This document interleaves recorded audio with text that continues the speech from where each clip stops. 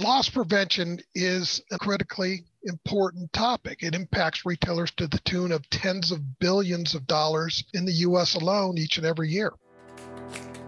You're listening to the Employee Safety Podcast from Alert Media, a podcast for professionals responsible for the safety and well-being of their employees.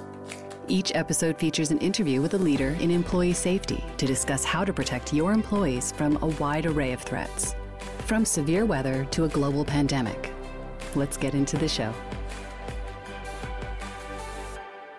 Hello, and welcome to the Employee Safety Podcast, where we discuss insights and ideas for how to protect your most valuable asset, your people. I'm your host, Peter Steinfeld, and this week's episode is the launch of a two-part series on loss prevention as it relates to the retail industry. And to kick things off, I'm excited to be joined by Jack Britton, who is the editorial director at Loss Prevention Magazine. Hey, Jack, how are you? I'm terrific. How are you today? Thanks for having me. Yeah, no, thank you for being here. I really appreciate it. And I know our primary focus today is retail loss prevention strategies. But before we begin, can you just tell our listeners a bit about your career and background, just to set the context? My career. Well, like most of those in loss prevention, I didn't begin my career with aspirations to be a loss prevention professional.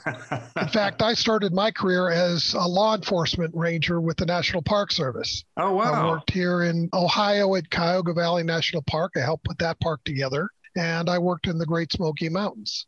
It's very difficult to work in the parks and raise a family. At least it was back then. It was much more difficult. So I began my career in loss prevention. I worked my way up through several different organizations. I worked for different types of retailers. I spent a little time with grocery. I worked into some major department stores. I worked in discount department stores. I worked for a sporting goods chain, and I worked in specialty. Based on all those different things, I ended up getting hired by the top executive search firm in the country that deals with hiring the top professionals in loss prevention. I did that. I ended up becoming the vice president of operations for that team and did that for 13, 14 years. And then I was hired by the industry to help write their certification programs, something called Loss Prevention Certified, Loss Prevention Qualified, which is something that was put together by the Loss Prevention Foundation, which is a nonprofit group that puts together these trainings for the entire loss prevention industry. That's gone international. In the meantime, I was also hired by LP Magazine to write stories for the magazine and became their editorial director. And that's what led me to where I am today. Wow, definitely a winding road, but that's very interesting and certainly a wealth of experience you bring to the table here. And some of our listeners really may be surprised to learn that there's an entire magazine dedicated to loss prevention. So what can you share about your focus and why this is such an important topic? Well, loss prevention is a critically important topic. It impacts retailers to the tune of tens of billions of dollars in the U.S. alone each and every year. Wow. It's about much more than dealing with kids stealing bubblegum. I think that that's a picture that a lot of people have. Yeah. There are all kinds of criminal enterprises that are involved that include theft, fraud, e-commerce, counterfeiting, organized retail crime, and cargo theft, just to name a few. But we also deal with many other forms of losses and protection issues. There are all types of losses that aren't theft related that ended up falling on the responsibilities of the loss prevention team. Safety and risk management are often part of those responsibilities, along with crisis management, workplace violence, other issues. There are many crossover responsibilities that take place as well. The role of loss prevention is to enhance the profitability of the business, just like every other role in retail. It's a different function, but ultimately we all have the same goals. So that's what we do, and that's where our focus lies.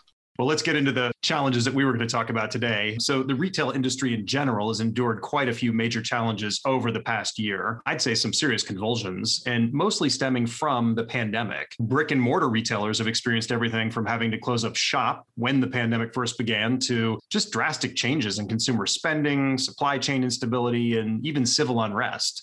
So with all that in mind, what do you believe are the top challenges facing the retail industry today? Well, that's a loaded question.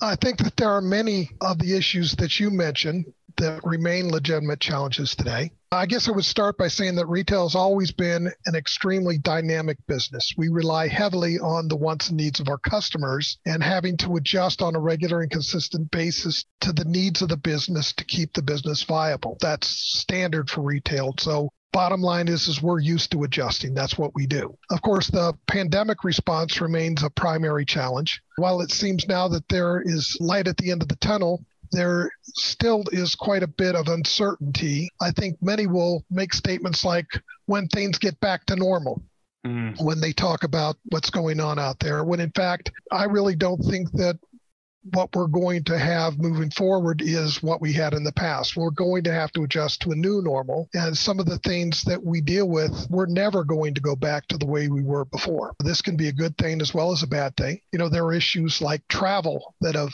come into play. I think that most people, when they look at things like loss prevention, they think of somebody that works in a single department store that walks around the store catching shoplifters. Right. And that's not really the way it works. I mean, you can have specialty teams where a single loss prevention person might be responsible for anywhere from 300 to 300 stores. Wow. And when you're dealing with that, you have different types of responsibilities. And travel obviously becomes a tremendous issue when you're trying to deal with those types of problems. You have store visit issues. You have training issues. You start to fall into an accountability issue because when you're talking about stores that might be 6, 8, 10, 12 hours away, if you try to drive it, you have people in those stores where their number one responsibility isn't necessarily loss prevention. It's making sales.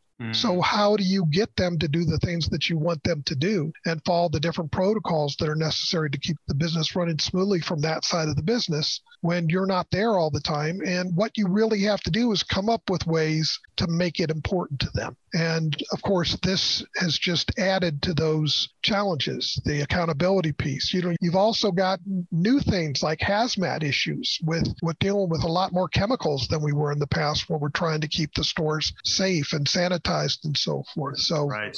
E-commerce has taken on a much bigger role with consumers not being able to spend so much time in the stores. They've taken a greater advantage of online marketplaces for their shopping needs. This has also led to all kinds of loss prevention problems that you might not think about as much. You have a lot of online fraud problems. You have identity theft issues. Those types of formats can also lend themselves to things like counterfeit merchandise. There's a lot of counterfeiters out there. And it also is a place where you have the selling of stolen merchandise through online fencing organizations. Right. There's a lot of those types of challenges that the LP teams are dealing with a lot more. And of course, we then have organized retail crime. Many have said that the pandemic has basically created a perfect storm for the organized retail crime team. See, a lot of the stores were limited. A lot of the stores were closed. You had critical businesses that remained open. But from a theft standpoint, those folks that are out there that are professional thieves that are stealing for their livelihood, they didn't stop because a particular store wasn't open to them. They just moved to a different retailer. Yeah, they adapted. So, yeah, they adapted big time. And you've really seen a lot of these organizations take on a whole new role. They've grown. Some of them have become much more complicated. Some of them have become much more dangerous. They don't let the folks in the store stop them. They also understand that in the stores, the store associates have certain limitations. The store loss prevention teams have certain limitations. These organized retail crime teams understand those limitations and they push the limits. So, for example, we're not allowed to chase people out of the stores. In some stores, you're not allowed to touch anybody. There are a lot of different rules that come into play as you're trying to protect your resources. Just to follow up on that, I've heard too that some cities they just say we're not going to prosecute theft for up to X amount of hundreds of dollars. So that just emboldens people to come in and steal right up to that amount. And they're emboldened because they know they're not going to get prosecuted. That's exactly right. There's certain cities across the country that won't respond. They simply won't come to the stores. You also have certain areas of the country where they've made shoplifting, what they call shoplifting, a much less serious crime. Right. People don't go to jail for it. You have a lot of these folks that are arrested and they're back out on the streets in an hour. Doing it again. So, yeah. And, there's really no incentives in a lot of these cases for them not to steal and not to take advantage. It's led to some monster cases. Wow. Well, would you say that loss prevention teams have gotten more investment and taken on a bigger role in retail organizations since the pandemic began? Or are they simply trying to make do and get by with the resources they already had in place pre-COVID? Well, the answer to that question actually is both. They have taken on a bigger role. In some companies, I guess, we have to understand that every company has its own culture. Sure. And every company has its own way of doing things. But based on everything that's happened in the last year, everybody's taken on new and important responsibilities, and the loss prevention teams are no different. They're no exception. Of course, the extent of these responsibilities largely depended on the particular retail. Frankly, while these retailers have always had crisis response teams, the pandemic has posed, new and unique challenges that none of us have ever seen before. Yeah. Many of those responsibilities fell into the lap of the LP teams, largely due to their experience dealing with various crisis situations. Some issues you might not even think about. Like there's the BOPIS, the buy online, pick up in the store. That sounds like it's very convenient for the shoppers, and it is. But it could also lead to some serious loss prevention concerns when you've got employees going in and out of the store and loading products into people's cars. Yep.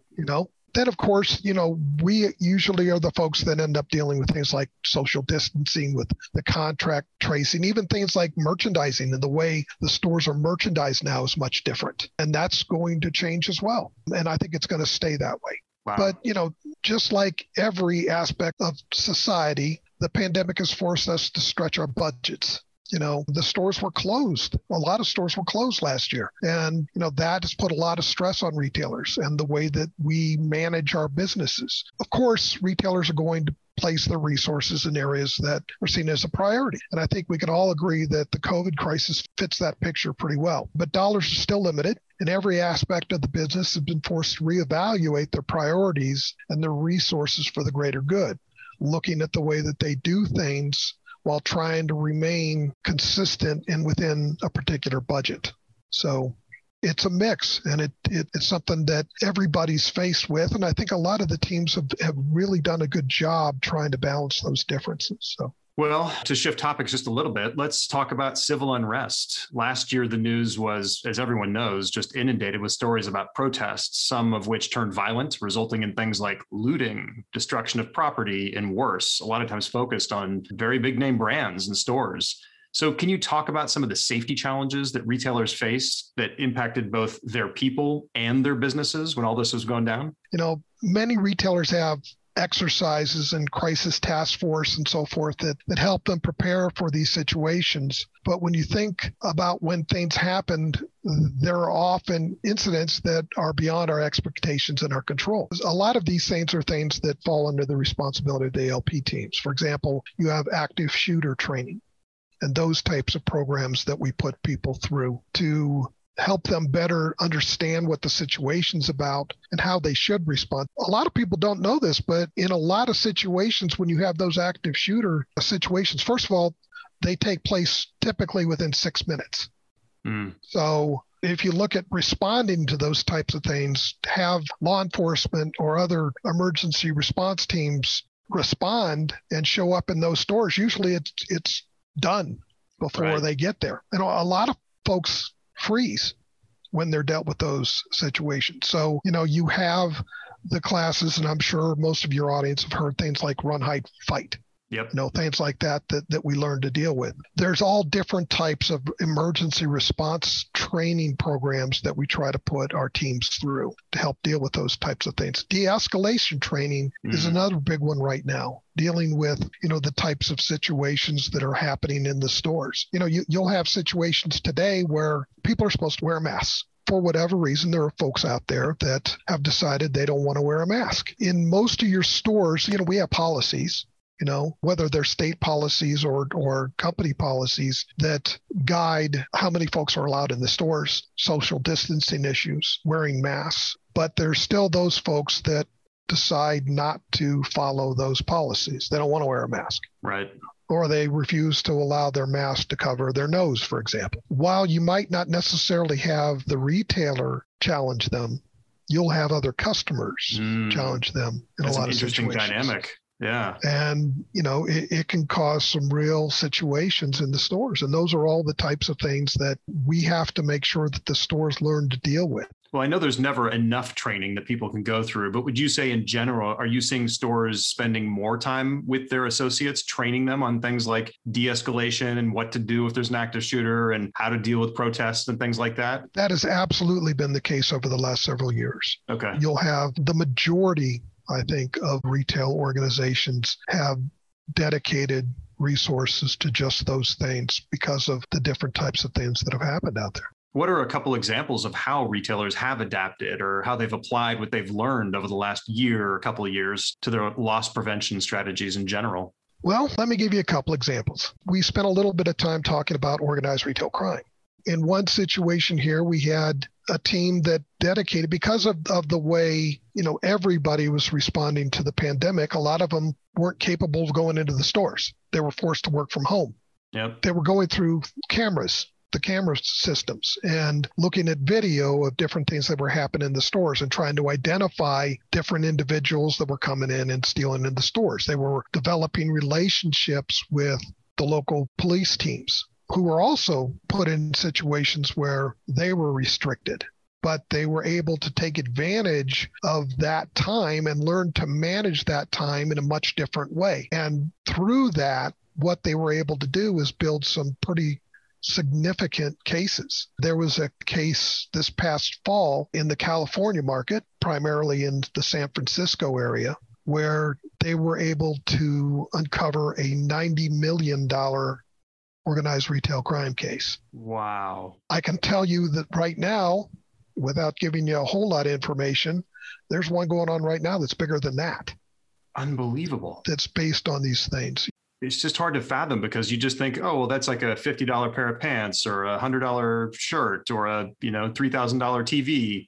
How can it add up to 90 million bucks? That's unbelievable. That's sophisticated. It's very sophisticated. And it's a lot of times it's things that you might not think about. There are certain pharmaceutical products that you can buy off the shelf that can be used to make narcotic drugs. Yeah, I mean the old Sudafed, right? It's behind the counter now. Yeah. You also have things that we use on a regular basis that you might not think about.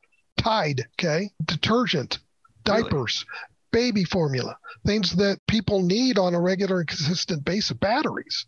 Wow. There are things like that. There are products like that you don't think about that are small, that are easy to conceal, that you can typically get in large numbers, and you could sell them very quickly. A lot of them are sold at marketplaces that many of us frequent on a regular basis. A lot of them are sold online through the marketplaces that we've talked about. Some of them are even repackaged and sold back to retailers. Oh, come on. Yeah, absolutely. Unbelievable. Wow. Well, crystal ball time, if you could gaze into the future, what does the rest of this year, and then I would say beyond, look like for the retail industry? And do you think loss prevention will continue to play such a pivotal role? Absolutely. I think the past year has shown us that we need to be more aware and expect the unexpected. I think that we seem to be turning a corner right now, but there's also growing concern about new variants. There are concerns that too many might consider the vaccines as a cure-all and might respond too aggressively to these changes as a result, might relax too much. But I think that, what we have to do as an industry is temper some of the expectations. We have to maintain the controls. We have to continue to push awareness training and education. I also think we've learned some tremendous lessons that I think will help us move forward. The use of technology has always been something that we've embraced as an industry. And I think that, you're going to continue to see some tremendous strides that come in the use of technology, both from a retail perspective in general and on the loss prevention side. I think we've all learned to be much more flexible in the way that we approach everything. The pandemic drove more interaction between leaders within an organization. You have loss prevention working with human resources and operations and IT and all these different areas of the business, which is what they've always done in the past. But I think in a much more consistent way, you're seeing those partnerships work to the advantage of the companies. They've learned to manage that much better. I think that you're going to see a lot more remote working. I think that office areas are going to change. Right. And I think that things like cleaning and sanitizing are going to be here to stay. In addition to understanding that we have to keep people safe, I think that there's also an understanding that there's an obligation to help keep people healthy. And, I really believe that part of it is something that's going to stick with us. Well, we like to end each episode by giving our audience just a piece of advice or a practical tip that they can immediately implement to make an impact on their organization. So what can the audience do today, in your opinion, to help improve their company's overall safety culture or business continuity efforts? Well, of course, with some of the things that I did, I mentioned that I worked on the industry certifications. And so I'm obviously a huge advocate of the idea of continuing education. Yeah. I really believe that all of us have become much more attuned to everything that's going out there and be much more willing to educate ourselves and move ourselves forward, whether it's a formal form of education like these certifications that we have, or whether it's even uses resources like the magazine and reading up on the different things that happened out there, or listening to things like this podcast and some of the different nuances that we're all dealing with on a regular and consistent basis. I think that all of us need to learn the importance of being flexible and being open to learn. That is something that has to take place if we're going to survive, if we're going to continue to move down the right path. Yeah, learning never stops. That's very valid advice. Well, thank you so much for being on the show today. We really appreciate all of your time and expertise. And if anyone out there listening has follow-up questions or just wants to connect with you, what is the best way for them to find you out there? Sure. There's a couple of ways. You can visit Loss Prevention Magazine or LP Magazine. That's at www.losspreventionmedia.com. Or you can reach out to me directly. My email is JACB, which is JACB at lpportal.com. And I welcome any questions or any feedback from anybody. Wonderful. Well, thanks again so much for joining us on the Employee Safety Podcast. And then for everyone else out there, we hope you'll join us next week for part 2 of our loss prevention series. I'll be joined by Chris Hinger, who's the Director of Loss Prevention at Warby Parker. In the meantime, remember, nothing ever goes 100% according to plan in an emergency, so communication is incredibly important. If you can't communicate, you can't recover. Until next time. Alert Media is changing the way your leaders and response teams connect and communicate effectively when seconds matter. We provide our customers with a comprehensive solution for monitoring threats around the world and deploying fast, effective emergency communication. You need a panic-proof solution for high-stakes moments. In just a few clicks, your team can send a multi-channel notification to an impacted group of people and confirm their safety immediately. When employee safety is at stake, don't just communicate. Connect and confirm with a robust emergency communication solution. Visit alertmedia.com for more information. You've been listening to the Employee Safety Podcast. To ensure that you never miss an episode, subscribe to the show in your favorite podcast player. If you're listening in Apple Podcasts, we'd love for you to give a quick rating of the show. Just tap the number of stars you think the podcast deserves. Thank you so much for listening. Until next time.